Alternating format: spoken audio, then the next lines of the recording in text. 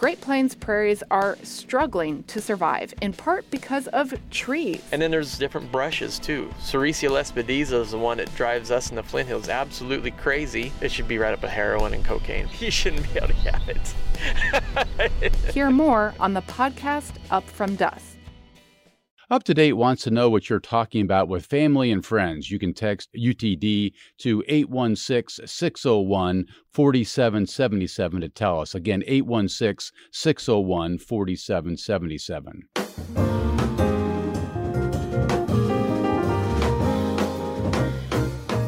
It's been 1 year since Russia launched its full-scale invasion of Ukraine, but for many Ukrainians, including those who call Kansas City home and have for decades, the war didn't start just 1 year ago. It started back in 2014 when Russia invaded and then annexed Crimea. Stand with Ukraine KC is a local nonprofit formed 1 year ago by the Ukrainian Club of Kansas City. The organization helps Ukrainians relocating to our area. It also partners with NGOs back in Ukraine to provide tens of thousands of dollars in aid to refugees in that war zone. This weekend, Stand with Ukraine KC is hosting several events to commemorate 365 days of Ukrainian resistance. With us, Volodymyr Polishchuk is the president of Stand with Ukraine KC. Volodymyr, nice to have you. Welcome. Thank you. Andrew Myers, the organization's program director. Andrew, good to have you too. Good morning, Steve. Thanks. I'm wondering, what the two of you are thinking these days. 1 year since Russia invaded Ukraine, the war appears to be at a standstill. What's going through your mind these days as it pertains to Ukraine? Volodymyr, what are you seeing? Well, I think the war is really not at a standstill. It might appear to a general public that it is, because a lot of the news cycles have rotated out of the public circulation, but the war is still very active. I mean, it's kind of moved on to the eastern side of the country, and there's daily reports of how Ukraine is right now is basically kind of defending defending its positions, right? So Russia is throwing all the forces that it can muster at the Ukrainian the military, and basically that's what things are taking place, right? And there's some talk that Ukraine might go on the offensive sometime soon. That is in a discussion, right? Obviously, we're not a military expert, so we can't really speak to that. But yes, that hopefully, that's going to happen, as soon as the weather gets better. Andrew, do you see this war as something at a standstill or not?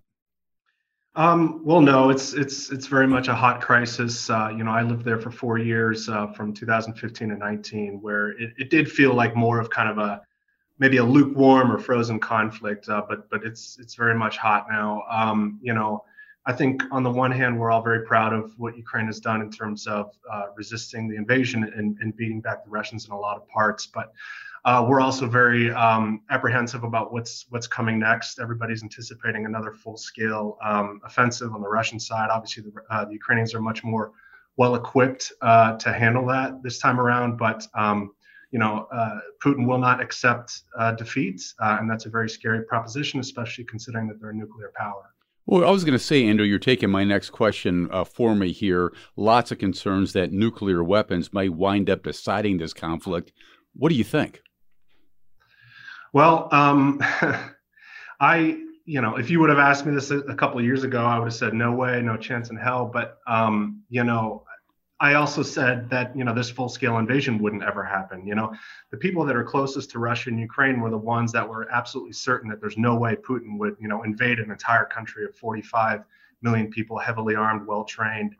And obviously that happened, and we were all pretty astonished, all the way up to, President Zelensky. I think unfortunately everything is on the table. And again, it's a very scary proposition that he would not accept defeat, and he always has that in his back pocket. So it's something we have to take very seriously. How concerned are you, Volodymyr? I'm very concerned. Like Andrew mentioned, a couple of years ago, it would not be thinkable that something like this could happen. But, given backed in the corner, I mean, everything is on the table. And unfortunately, that is a real risk. Volodymyr, we just had a University of Chicago political scientist on the show just the other day, John Mearsheimer, who said that the United States and its European allies, they deserve a lot of blame for the unfolding crisis in Ukraine because those countries kept pushing for expansion of NATO, a move that Russia believes is something of an existential threat to its survival. What do you make of that theory?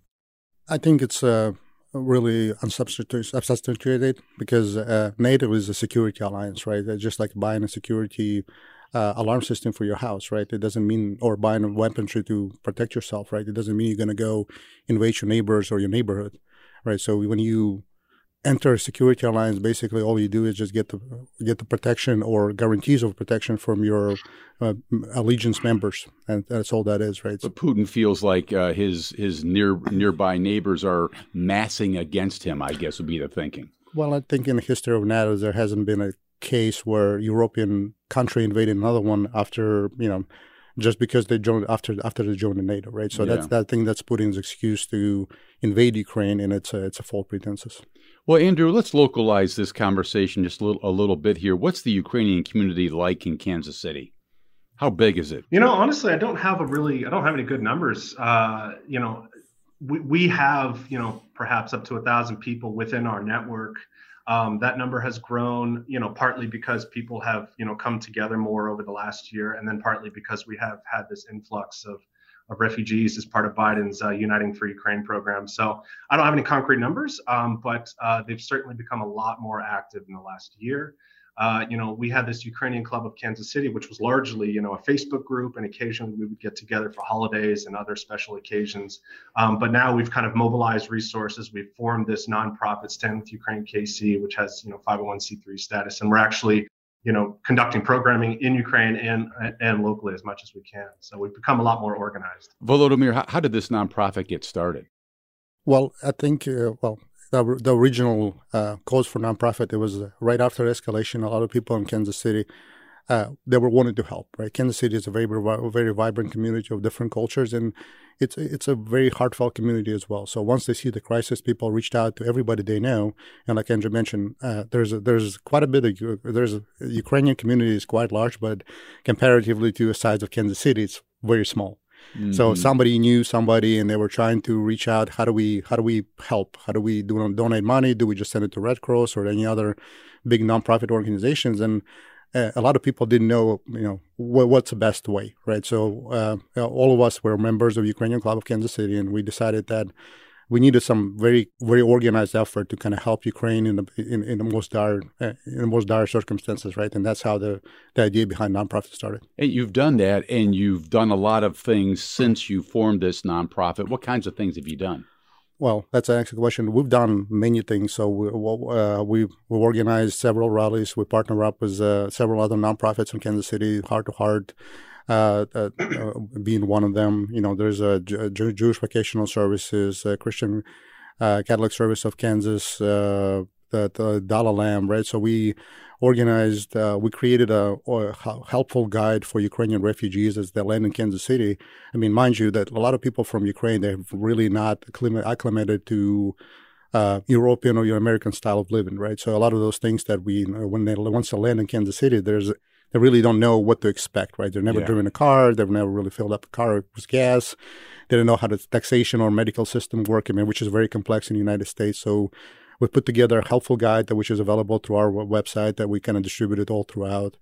We have six vetted out NGO partners in Ukraine. So we collected donations and provided immediate financial help through our microgrant programs. So we've created microgrant programs, which is Andrew in charge of, which basically kind of it's a program that's designed to provide immediate need, right? So to help the refugees from Ukraine who are here, to help the IDPs and internally displaced people in Ukraine, right? So unfortunately, the way that a lot of crisis management works, people, they donate money to big NGOs, and then they really, they buy a lot of the, humanitarian aid, and basically they ship it to places that are still safe. And then local NGOs, they have to go drive across the border or somewhere else to kind of obtain that humanitarian aid, and they drive it back to the front lines. Mm-hmm.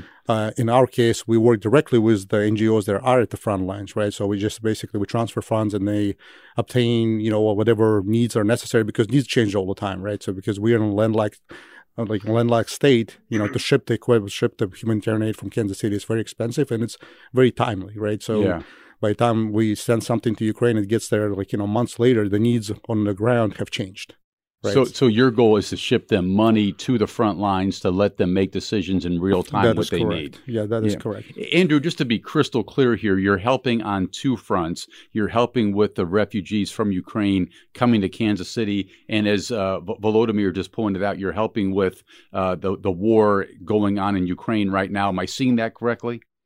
Yeah, that's right. I mean, those are our two main program streams. Obviously, the most urgent thing when we first formed in April, May was to get some funds over to partners that we knew working on the ground. I actually come out of a humanitarian aid background along with my wife, and so we immediately hooked up with partners that we already knew and trusted on the ground and got some grants over to them to help deliver aid and meet basic needs for people that have been displaced suddenly by this conflict.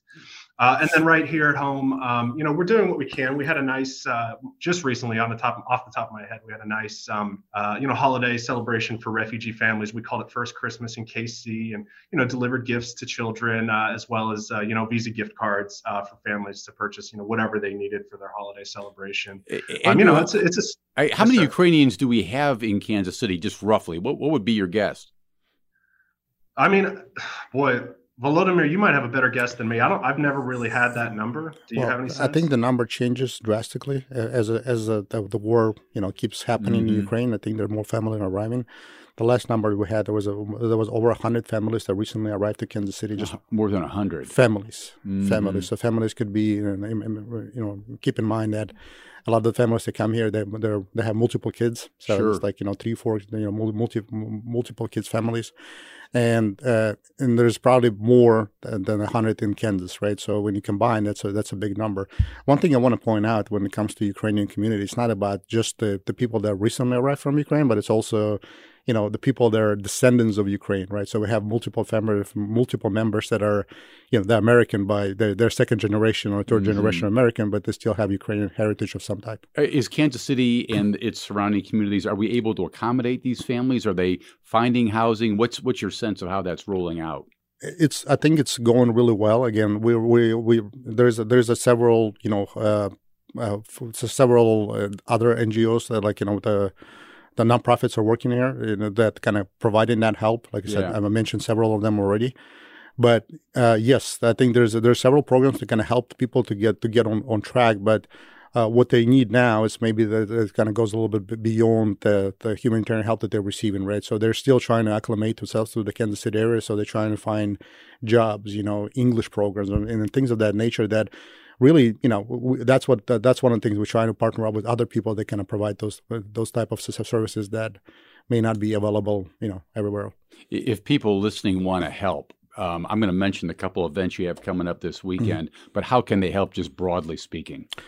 Well, they can visit our website, ukrainekc.org. That's our official website. And we have a social media when Stands with Ukraine KC. That's the name of our Facebook page. So they can send us a message if they have, they want to provide assistance, they want to volunteer, or, we'll organize, drive, fundraisers.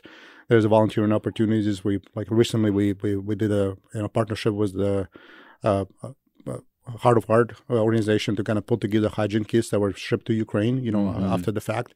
So there's multiple ways we can help, more than one, right? So they can just, kind of follow our, reach out to us. And if they have any ideas or, want to reach out to ask, how could they help, I'm more than happy to, provide the UkraineKC.org is the website that you're is saying. correct. Okay. Yep. Let me just point out, we're talking about a group in Kansas City, Stand with Ukraine KC. We have two representatives from that group. I want to point out they have two events coming up this weekend. On Friday, there'll be a benefit for Stand with Ukraine KC. There's a reception at 5 p.m. and a panel at 6 at the World War I Museum. And then on Saturday at 4 o'clock, there's going to be a rally by the fountain at the entrance to the Country Club Plaza. That's at 4 p.m. Saturday at the fountain there.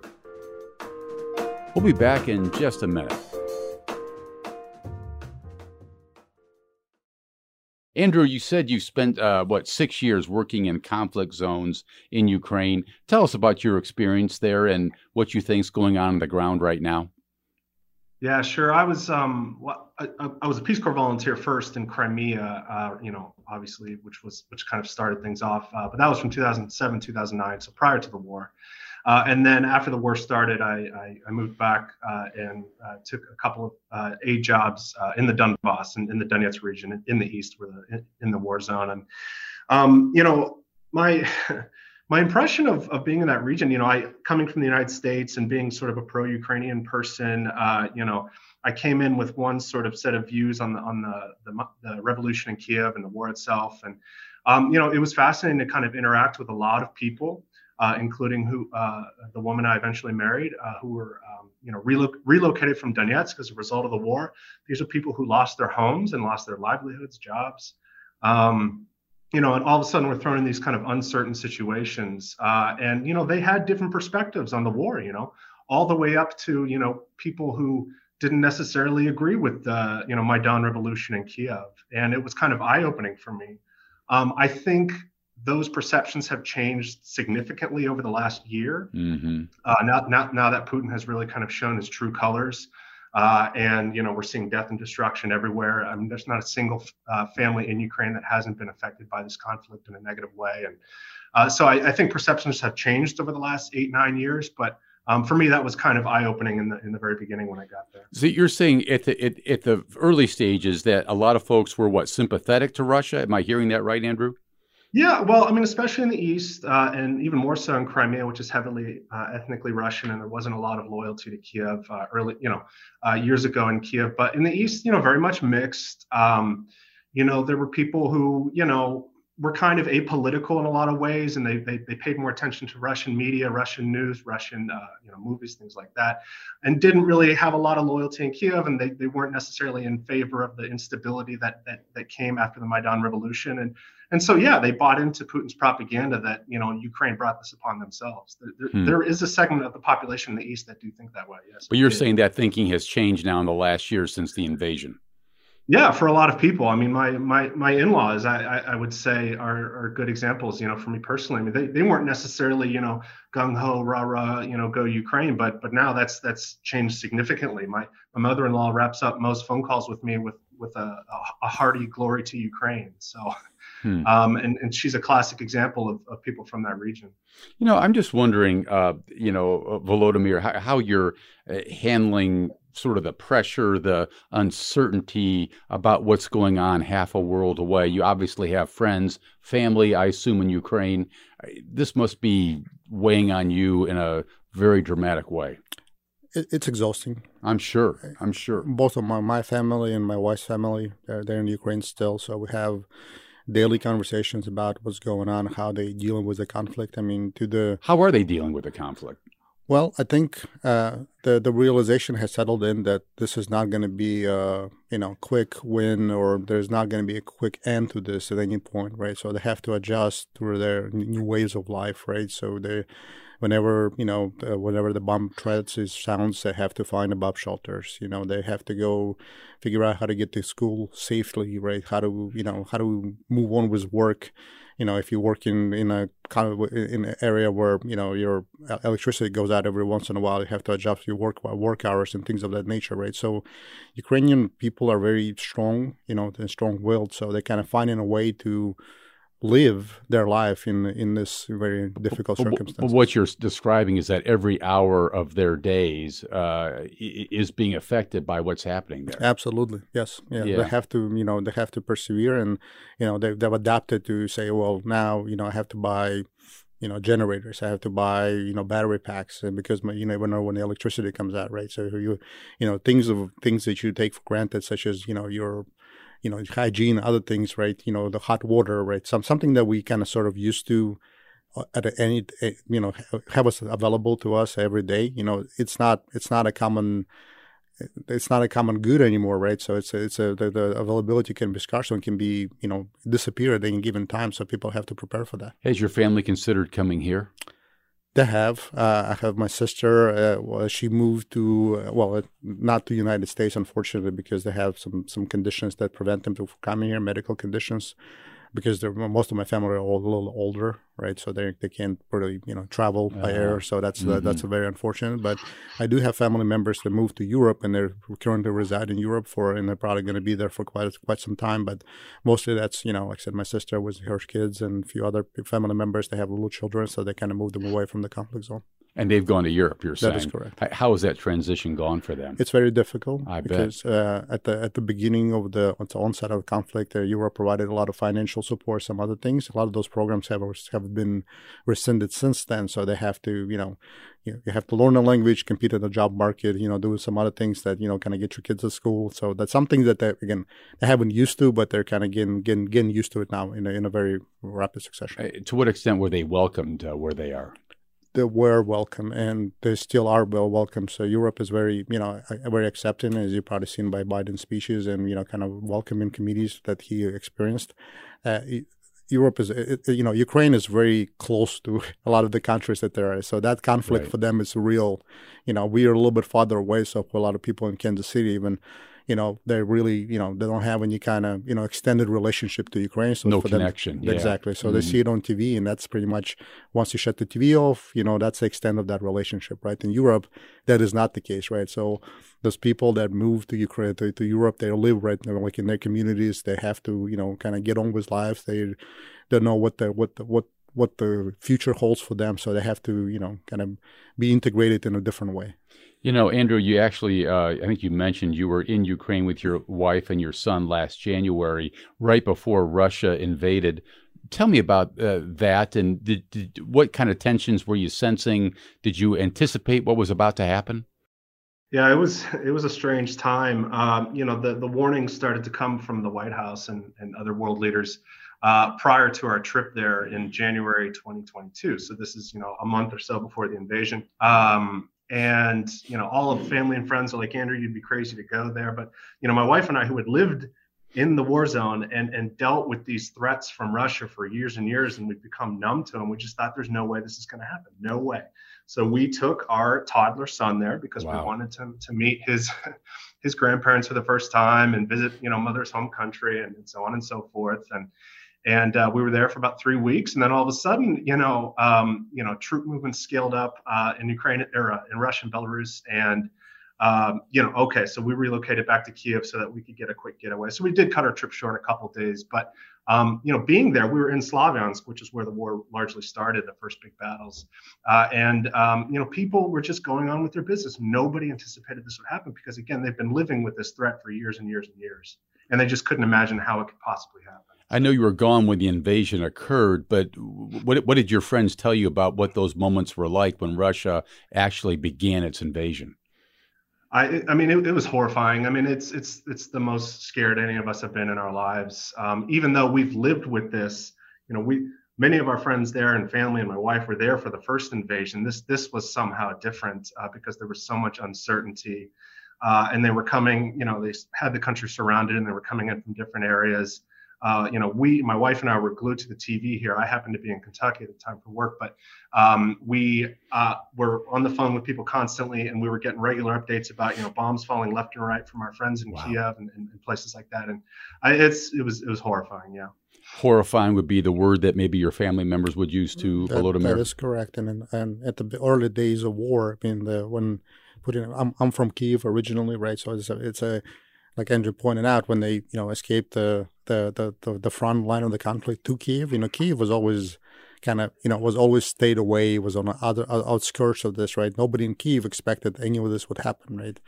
And so when the Russian troops started marching towards Kiev, and everybody saw it on TV, and I was literally seeing some of my childhood memories and childhood, I bet things that I visited, and it was like right there, and the tanks rolling through it was kind of like a horrifying moment for me personally, but more importantly, like my family was in danger because they were right there, right in the line of the conflict. I think those are feelings that a lot of Kansas Cityans would have a hard time connecting with, what it's like to have family in a distant country being under threat in the way your family's been under threat.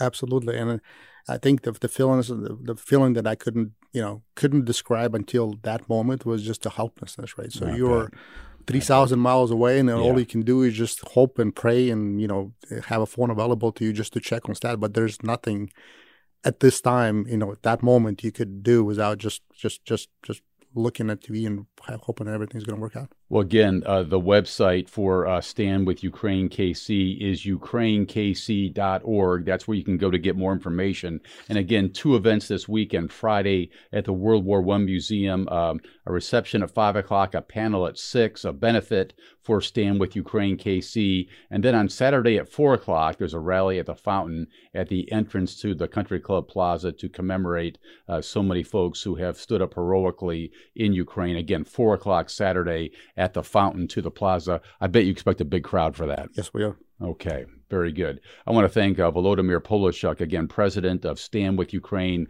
KC, Andrew Meyer, the organization's program director, and Volodymyr, we're pulling for you and thinking about your family. All the best to you. Thank you. Up to Date is produced by Zach Wilson, Reginald David, Elizabeth Ruiz, Zach Perez, and Hannah Cole. Our intern is Claudia Brancart. Our announcer and engineer is Paul Nakatura. Our theme music is composed and performed by the great Bobby Watson. I'm Steve Kraske. Thanks for listening.